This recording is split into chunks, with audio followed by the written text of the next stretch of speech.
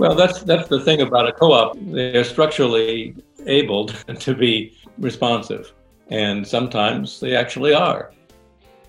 Welcome to episode 434 of the Community Broadband Bits podcast. This is Rye Marketilio McCracken here at the Institute for Local Self-Reliance. A quick note before we begin. Please check out our new show, Connect This, where Chris hosts broadband veterans and industry experts live on YouTube to talk about recent events and dig into the policy news of the day. Check out our website at muninetworks.org with more details about the show, including an audio-only version of each episode. This week on the podcast, Christopher talks with two members of the City of Sandwich, New Hampshire's Broadband Advisory Committee, Chair Julie Dolan and Member Richard Knox. They join us to discuss the New Hampshire Electric Cooperative's recent vote to add broadband to its charter. Sandwich is a particularly poorly served town in New Hampshire, and they've been seeking solutions for a long time. In organizing around the electric cooperative, in less than a year, local stakeholders forced a vote and barely lost, but in doing so, convinced enough people of the importance of quality internet access that a second vote at the beginning of October pushed the co-op into the business. Julie and Richard share with Chris how it all unfolded and what it means moving forward. Now here's Christopher talking with Julie and Richard. Welcome to another episode of the Community Broadband Bits podcast. I'm Christopher Mitchell at the Institute for Local Self-Reliance, and I'm up in St. Paul, Minnesota. Today, on an election day, we're going to talk about an election, and it's going to be a fun one. You'll see why in a second. But I want to bring in two folks that were very involved with this, two members of the Broadband Advisory Committee for Sandwich, New Hampshire. Chairperson of the committee, Julie Dolan, welcome to the show. Thank you. And we also have Richard Knox, who both is on that committee, and he'll tell us about another organization he helped to found to push for better broadband. Richard, welcome to the show. Yeah, thank you. Glad to be here. So I'm excited to talk to you. I've been in touch with you for some time just to get a sense of what's going on. But tell us a little bit about the New Hampshire Electric Cooperative. And before we get into the broadband, just more generally, New England doesn't have a lot of cooperatives, so it's a little bit rare. But what's its size and what's its relevance? It was founded about 81 years ago, 1939, which is when electric co-ops around the country were getting started because investor-owned companies weren't so interested in stringing rural areas for electricity. And it now is serving 115 towns in New Hampshire, it's maybe a third of the towns, and has about 85,000 members. Obviously, like most cooperatives, we members own it. And they are a pretty robust company, I gather. They are well-funded, and the service is pretty good, and they have a great track record. And they're only recently being, initially pushed and now seem to be enthusiastic about getting into broadband. Yes, and before we get there, I want to ask Julie to tell us just a little bit about Sandwich, since a lot of our story will be around that area. What's Sandwich like in New Hampshire? Sandwich is a very rural, mountainous, tree-covered, 100-square-mile town, right smack dab in the center of New Hampshire. We're north of the major tourist lakes and just south of the White Mountain National Forest. Actually, our town encompasses thousands of acres of the White Mountain National Forest. So we're sparsely populated. We're a town of about 1,300 full-time residents. We do have quite a hefty summer population. Our population can more than triple to about 5,000 probably in the summer.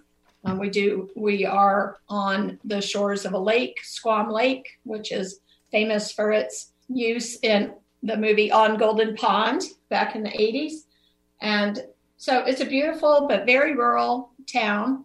And years ago, about 30 years ago, a cable TV company wanted to come to town and string cable, but the town, they wanted to only go to the very town center, which was more densely populated. They didn't want to go to the outlying, more rural areas. And the town fathers said, no, if you're not going to cover the whole town, we don't want you here. So we've never had cable TV, and the only internet that we have available is through DSL. which is 40 to 50-year-old copper wires, very corroded, that is a very unreliable service. Where I live, I can only buy 3 megabits per second. So that's our speed, and it's very unreliable, and it goes out a lot. So it's been a challenge for us, obviously.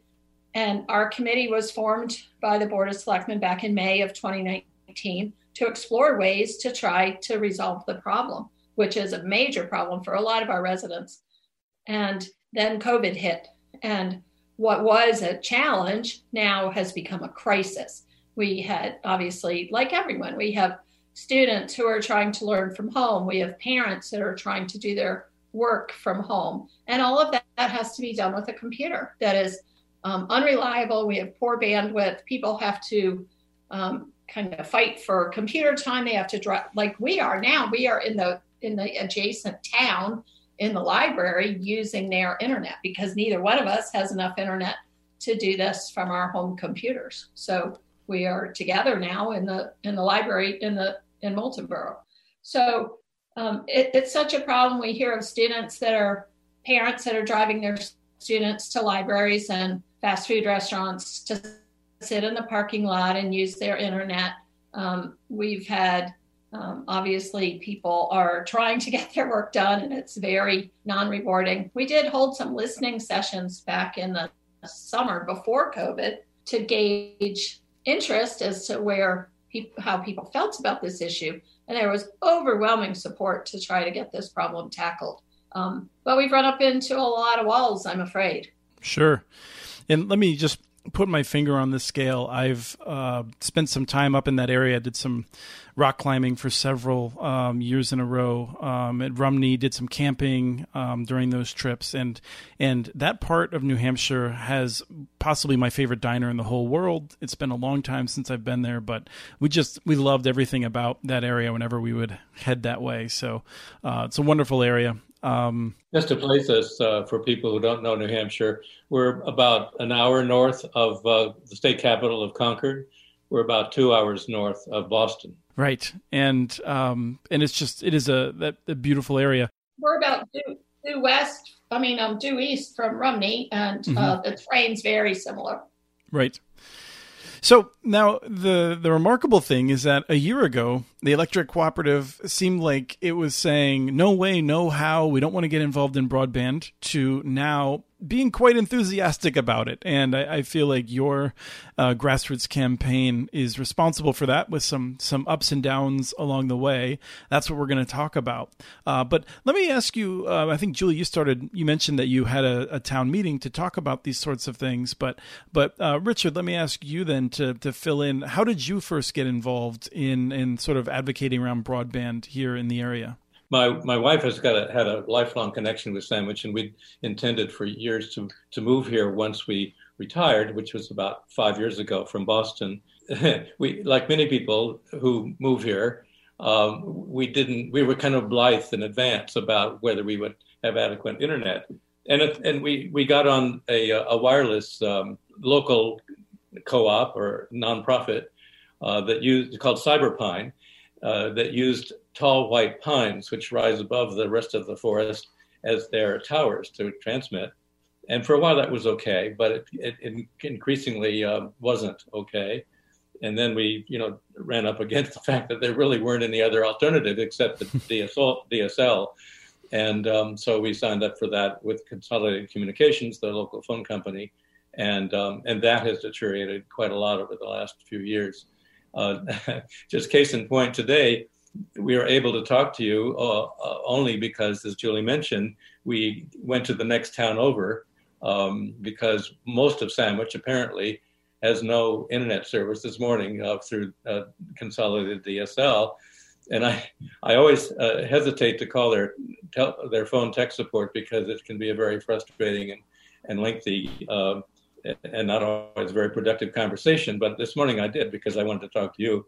And it was a very frustrating conversation in which they said, you're in an outage area. And I said, well, how big is the outage area? And they couldn't tell me. They said, New Hampshire. And when I asked her to talk to a supervisor, she said, well, I could put you on a supervisor call list, but I first have to get permission from my supervisor to put you on the list. And after a while, she came back and said, the permission has been denied. So I don't know how widespread it is, but from our local community bulletin board, it seems as though a lot of people are without service and have been for a few days. And they say that I shouldn't expect anything before November 2nd. So that tells you a lot about where we are and how desperate people here are to do just ordinary everyday things. And Julie, let me jump in with you then. At what point did it become clear that the New Hampshire Electric Cooperative offered a solution for these challenges? Well, I guess I want to start by saying that initially they offered no solution at all. They were polite, but very dismissive, and had their reasons that they weren't going to get into the broadband business. They certainly never denied that they would help facilitate our moves forward, which at the time were trying to find a company that was willing to deploy fiber internet and do it by funding it through the town, by using our municipal borrowing power, taking out a bond and having a company come in, set up the internet, provide the ISP. But as we got bids for that process, as our committee went along and put out RFIs and RFPs and went through the process of evaluating different providers, and there weren't very many, it became clear that this was a very expensive proposition, which is certainly why for-profit companies are not interested in coming here. It's expensive, right, and the return on investment is small. So we would have ended up having to take out a $3 to $4 million bond to float, and hopefully it would have been repaid by the company that came in by user fees, but that would still happen over a 20-year time frame in which the town would be liable if something didn't work. So it was a very risky proposition. Our whole town budget is less than $4 million.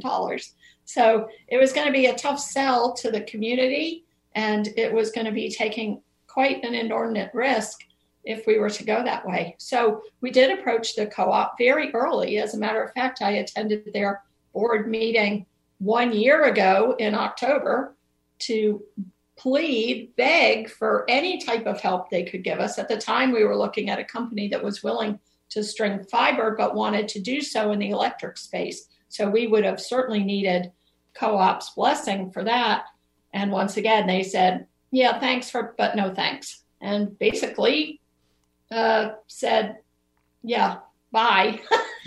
So to pick up the narrative there and go back to your question about how the co-op got involved, there was a small group of us who are not, there's overlap between the town committee, the official town advisory committee, and this citizen action group, which we now call ourselves New Hampshire Broadband Advocates, that decided last spring to get an item on the New Hampshire Electric Cooperative's annual meeting, which is a sleepy affair that most people don't pay attention to or vote in, to elect board members. And we got a petition and 845 signatures, which is like almost twice as many as needed to get on the ballot, with a proposal to change the bylaws, merely inserting a clause saying that one of the purposes of the co-op shall be to facilitate broadband, which is a pretty broad mandate, but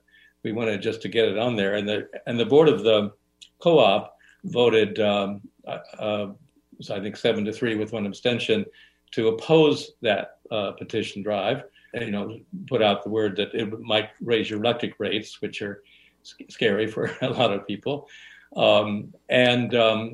We put on a pretty broad campaign using every local and statewide news outlet and social media and letters to the editor and whatever that we could think of, and signs on the side of the road and everything.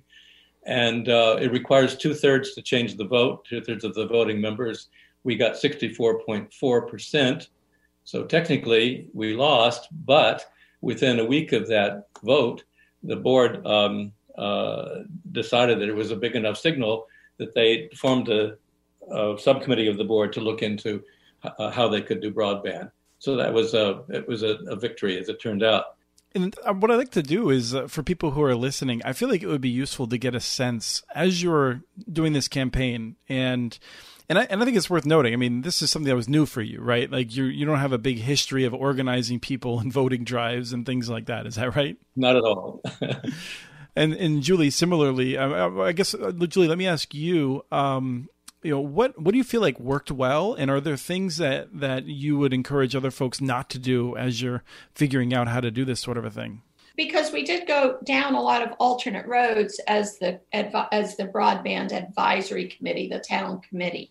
But we are all lay people. None of us have any technical expertise as to how to conduct this, but we have a broad mix of backgrounds on our committee. We have some business people. We do have some people that are very technical. We have a number of journalists. I'm a retired veterinarian. So we have a lot of broad knowledge, but no specific ways to go. And I found that one of the most frustrating things when we first started the Broadband Committee is the lack of general information that's out there. There seem to be a lot of local grassroots efforts, but it sure seems like people are kind of bumping around in the dark until they finally find something that can work for them. And I do almost wish that we had pushed the co-op harder right from the get-go, but I think COVID, unfortunately, is kind of what broke the camel's back. I mean, literally, it became such a crisis, our internet situation. And then CARES funding became available, and we scrambled around to try to get to some of that, had a terrible debacle with the state, ultimately lost out on funding that probably could have gotten this job done. But that was just a kind of a comedy of errors that just didn't work out. But in the meantime, the grassroots effort, the Broadband Advocates Group, have certainly been the driving force in the change that's happened in the co-op. And that has been completely miraculous. They've certainly known that our committee is there. And Sandwich, we have worked very hard at publicizing our problems. We've been on all the local news channels. We've had articles published here and there. We've been on the radio with New Hampshire Public Radio. We have come up with our own publicity. I call it being loud and proud. We are basically a group of rabble-rousers who will not back down. So it takes some tenacity, certainly, to keep trying to move forward. And you have to do that in a committee format where you have to abide by municipal rules and you have to all come to some kind of consensus, which can be contentious. So it can make it difficult to deal with personalities who have a different idea about which direction to go in. Especially in New Hampshire, which I think has a history of believing the best representative body is everyone representing themselves, right? Yes, I think we have the largest House of Representatives in the nation. We are very independent, yes. The grassroots part of this was a really very small group of people initially. We got a lot of signatures, but in terms of people who were driving it has no budget. And we ponied up $550 out of our own pockets to run a series of spots in advance of that June election on New Hampshire Public Radio, which has the best coverage. You know, we just did it all ourselves. And I think what we had on our side, as Julie mentioned, is the increasing salience of the issue that the pandemic brought.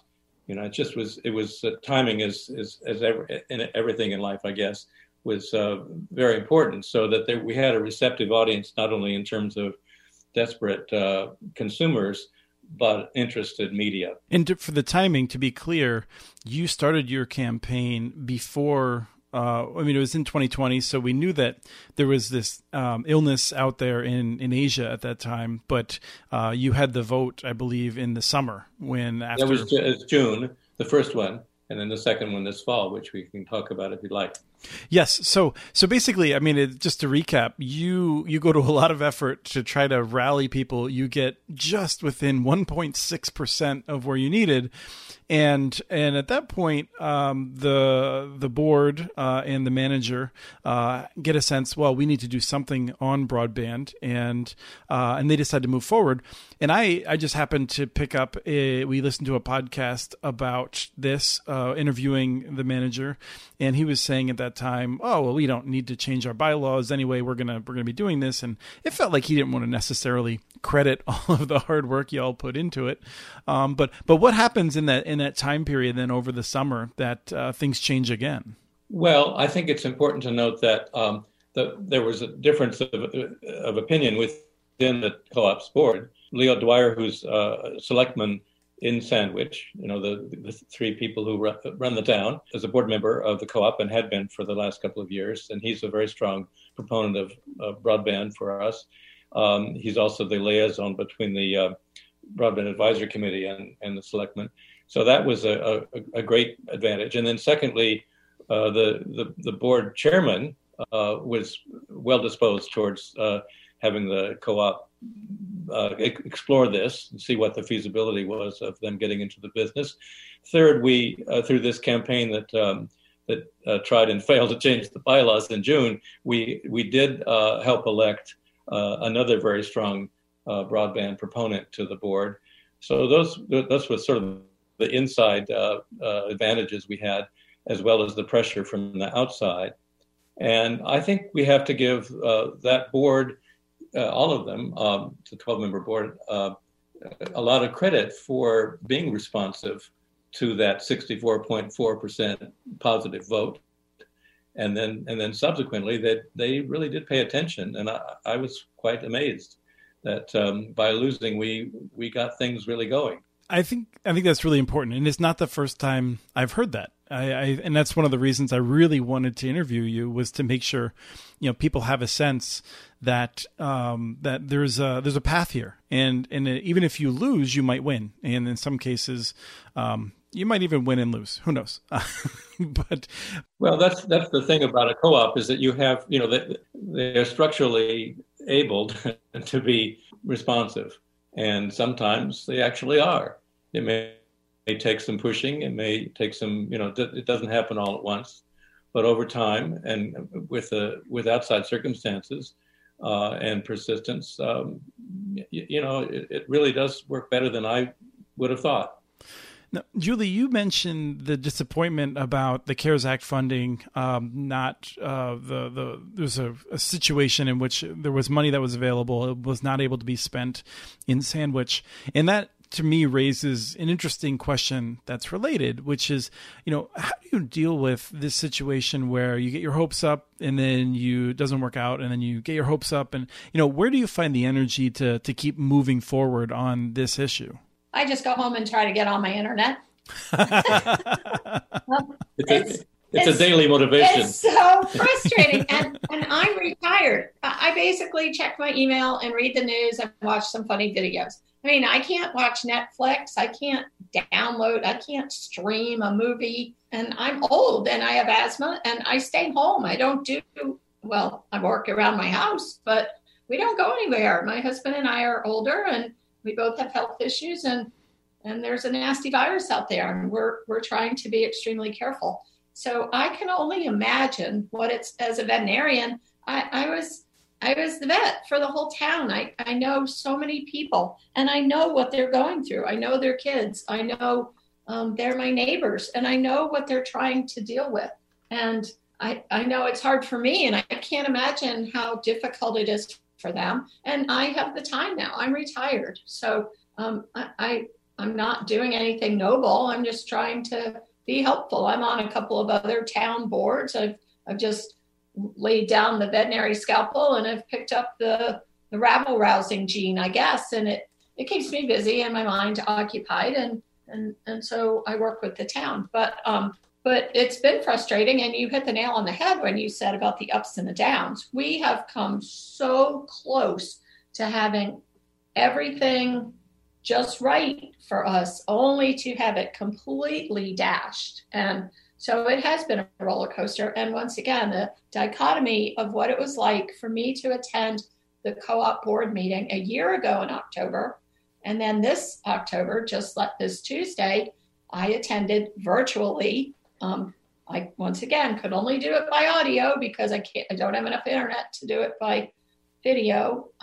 Attended the New Hampshire Electric Co-op board meeting, and they gave me a round of applause for being a thorn in their side, and they have done a complete 180. I feel like I'm best friends now, not necessarily with the board, but I think I am with them now, but I certainly wasn't their favorite person, and I wasn't the CEO's favorite person, but we have just kept harping. We have just been in their face and continuing to talk about the issue, and certainly it was much easier to do when COVID hit. So I don't like to use the term of never let a good pandemic go to waste, but we're trying hard to make something positive out of this terrible situation that we're all going through. As the Chinese character goes, I gather that crisis and opportunity are the same idea, or the same concept, that a crisis does provide some opportunities that might not come along otherwise. I just want to note that across the different podcasts and things like that, I've done, I think, approaching 500 or more interviews.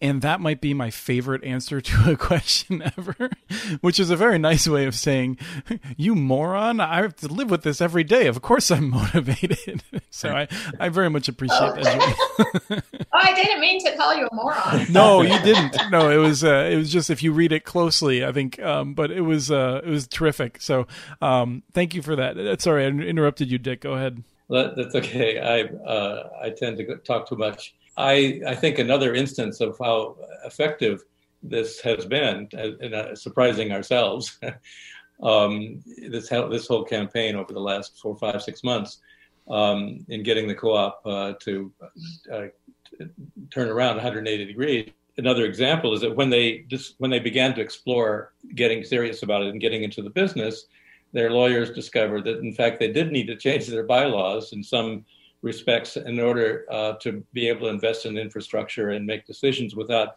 going out every time to the whole membership for a vote, which obviously would be impossibly unwieldy. So they called a special election for this fall, and they came to me and our little group and said, well, you did such an effective job in raising the rabble before. Could you help us with this campaign? So we said, well, sure. And so we did it again, and this time the vote was announced just a couple of weeks ago. There were 88.4% of the voting members who said, yes, we want you to do this. We will change your bylaws in order to enable you to do this. And also important to note is that more people voted in this special election, which is hard to get anybody to pay attention to, like 30% more than voted in June, and that was 23% more than voted the previous June. So I think that speaks some volumes about the response of the co-op, the response of the co-op members. I mean, when can you think of a ballot initiative that ever got 88% of anything? So it's been quite. I like to use the tagline, "Democracy can work sometimes." If all the stars are aligned and you really are talking about something that people feel a great need for. So that's where we are today, and I look forward to. I hope in a year we'll see still more progress, where we'll be able to check in with you and find out that you have a sense of when it's all going to be built and you're going to be connected, and when you can move on to greater problems that you'll be able to solve from your couch, hopefully. Yeah, I hope we can give you some really positive news. I mean, this has all been very heartening, but it doesn't mean that people have the service yet. I think 2021 is going to be terrifically important. We hope that our town and others in New Hampshire who are hurting will benefit from I think it's something like $68 million that's earmarked from the Rural Digital Opportunity Fund and that reverse auction that's imminent. It's actually about 16 billion, and yes, some of your areas are eligible, and so hopefully that will move the needle and get things going for you. But I just want to make sure people heard the number. Yeah, sure. Yeah. Our share is, in fact. Oh, so that's what you were saying. Yep. Right. Okay. Thank you. Let me clarify. The co-ops, New Hampshire, I think, is earmarked for something like 68 million out of that 16.4 billion. And the co-ops service area, I think is something like around 50 million. So we hope that some of that money will flow, that will make some things possible. We are also exploring USDA grants. We are hoping that there'll be another a COVID relief package. Our governor put in $50 million to do broadband. They only spent $13 million because of the stringency of the application process that we, once again, lost out on. But we'd like to hope that there'll be another relief package coming. And this is on our governor's agenda, certainly, as well as our federal delegation. He's a Republican, by the way. And this really does have, I think, some legs in both sides of the aisle, there's bipartisan support for this. So I guess timing, once again, like Dick said, is quite an issue on this. You do have to work hard to figure out how you can make use of the funding that's out there. Yes, and I think the work that you've done should put you at the front of the list if there's new funding available. Just you'll be more prepared. If not, we'll be screaming bloody murder. Yeah, they don't. We're not relaxing that effort. We threaten them now. You're going to get a call from Julie unless you get this done. That's wonderful. This will be running on Tuesday, so it's a good election year fodder. Good election day fodder. Well, it's going to be a happy election story, at least. Don't say that. Do I have to smack him? Nobody knows what anyone's politics are. So, there's going to be some people happy, some people unhappy. Yeah, well, I'm talking about our election, the co-op election. Oh, okay. No matter what happens in the rest of the world, this is a positive thing. And once again, I can't commend the co-op enough for their change in attitude. It has been remarkable. When at first we met with them, we were hit with the CEO and their lawyer. Those are the only people that would talk to us. Yes, and I think one of the things that we probably should focus on is that you didn't make them the enemy, right? This was always focused on the issue. We had a grassroots effort, but we also kept our lines of communication open. Mm-hmm. Our broadband committee, mostly via the CEO, but we did find that we had to get to the board. And sometimes that can be a tough job, getting past the management to the board. So you have to get to the board. It does have a salutary effect if you just show up. Right. Yeah. If you just keep your face in there and they go, oh God, it's her again. But they'll know that you're going to keep harping on your issue. So was it persistence then that that allowed you to break through to the board? Do you feel like, was that a big key? I think that's a hindsight question, but in hindsight, I'd say, yes, we've been very persistent. Yeah. Well, I mean, the votes counted. And we've been very public and very vocal. Even before COVID, we have made this an issue right from the get-go. But I want to put in a plug for my pet issue, which is communication. I'm a journalist. I've written and reported for 50 years on healthcare and medicine and that stuff. So I believe strongly that communication is very important. Good communication is important and necessary, and it's a sort of a sine qua non for getting anything done. I think this shows that that's really the most important thing, is to get the arguments out there. For instance, when the co-op says, well, it's going to raise your rates. Well, we could come back and say, no, there are other co-ops that have done this, and they're doing fine. They just this past week, and another instance in which this illustrates how the co-op has changed, they unanimously passed a resolution in support of the broadband effort that has many whereases detailing the results of a feasibility study that they did by the NRCT that came in saying, you can do this. You're well positioned to do this. It's not going to harm your electric business or raise their rates. You're in a strong enough position, and that that was important, and they put that out. And again, it shows you just how much things have changed in the past few months, really. No, I think those are very good points that we want to include in this. And that actually reminds me of one that Dick, you suggested that I should poke Julie about, which is, what does it mean to think like a dog? I guess it speaks to what you were talking about of our roller coaster ride. And as a veterinarian, I used to tell people get so worried about what's going to happen, how things are going to unfold. I used to say that people in general and women in particular want to know how it's all going to unfold. And it especially comes true when people have a tough decision to make about their pet, usually. And that's where I would say, you just need to think like a dog. Just worry about where your next meal's coming from, and don't get too hung up on everything else. Just keep your eye on the prize, on the next thing that you have to worry about, which is where your next meal is coming from, and let the other stuff just come after that. But so I don't think it's anything important. It's just like you spoke to. It's just what gets me up and going again after we've just been knocked down because something else isn't going to work. You dust yourself off and you just go, okay, where's my next meal coming from? I think that's a great place to end it. So thank you both for all your time today. This has been a really fun conversation. Yeah, it is. And I hope we can have more. That was Christopher talking with Julie Dolan and Richard Knox. We have transcripts for this and other podcasts available at muninetworks.org/broadbandbits. Email us at podcast@muninetworks.org with your ideas for the show. Follow Chris on Twitter. His handle is @CommunityNets. Follow muninetworks.org stories on Twitter. The handle is @muninetworks. Subscribe to this and other podcasts from ILSR, including Building Local Power, Local Energy Rules, and the Composting for Community podcast. You can access them anywhere you get your podcasts. You can catch the latest important research from all of our initiatives if you subscribe to our monthly newsletter at ilsr.org. While you're there, please take a moment to donate. Your support in any amount keeps us going.